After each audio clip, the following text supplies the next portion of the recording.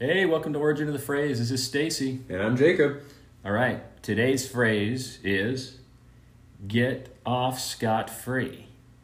Get off scot-free. I think we've all heard this. Like someone might say, although the police caught him red-handed, the judge said that he didn't have enough evidence, so he got off scot-free. It's actually a fun sentence because you got two weird idioms in there. Yeah.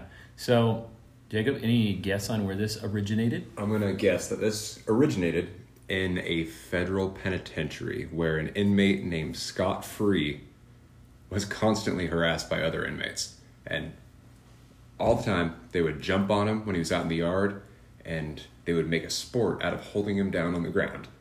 And the warden would have to come out, or the prison guards, I don't know, never been. They would say, "Get off scot-free." What do you think about that? Wow, I can't believe it. I mean, what this blows. Have you been reading up on this? Because you weren't at all close.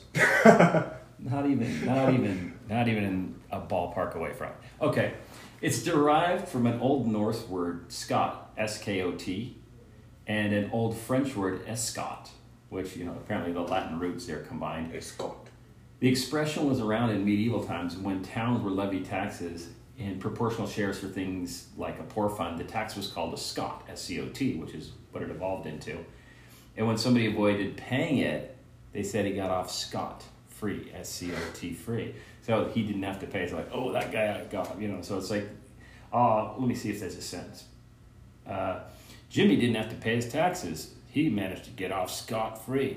Of course, everyone was proud of him, But now, that word, through the evolution of it, no longer means getting away with paying taxes. Usually it's something within the legal system.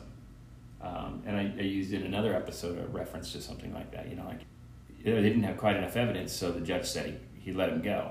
So he got off scot-free. Well, that's neat. So that was kind of close. Yeah, it was, it's that close. Well, scot-free, taxes. If you don't pay your taxes here in America, you get to go to jail. Yeah, I think that, I can link anything. the similarity between holding a guy down in a prison yard named Scott and taxes are, I can see the overlap. I appreciate you. That's the word for the day. You guys stay out of trouble, and if you get in trouble, hope you get off scot-free.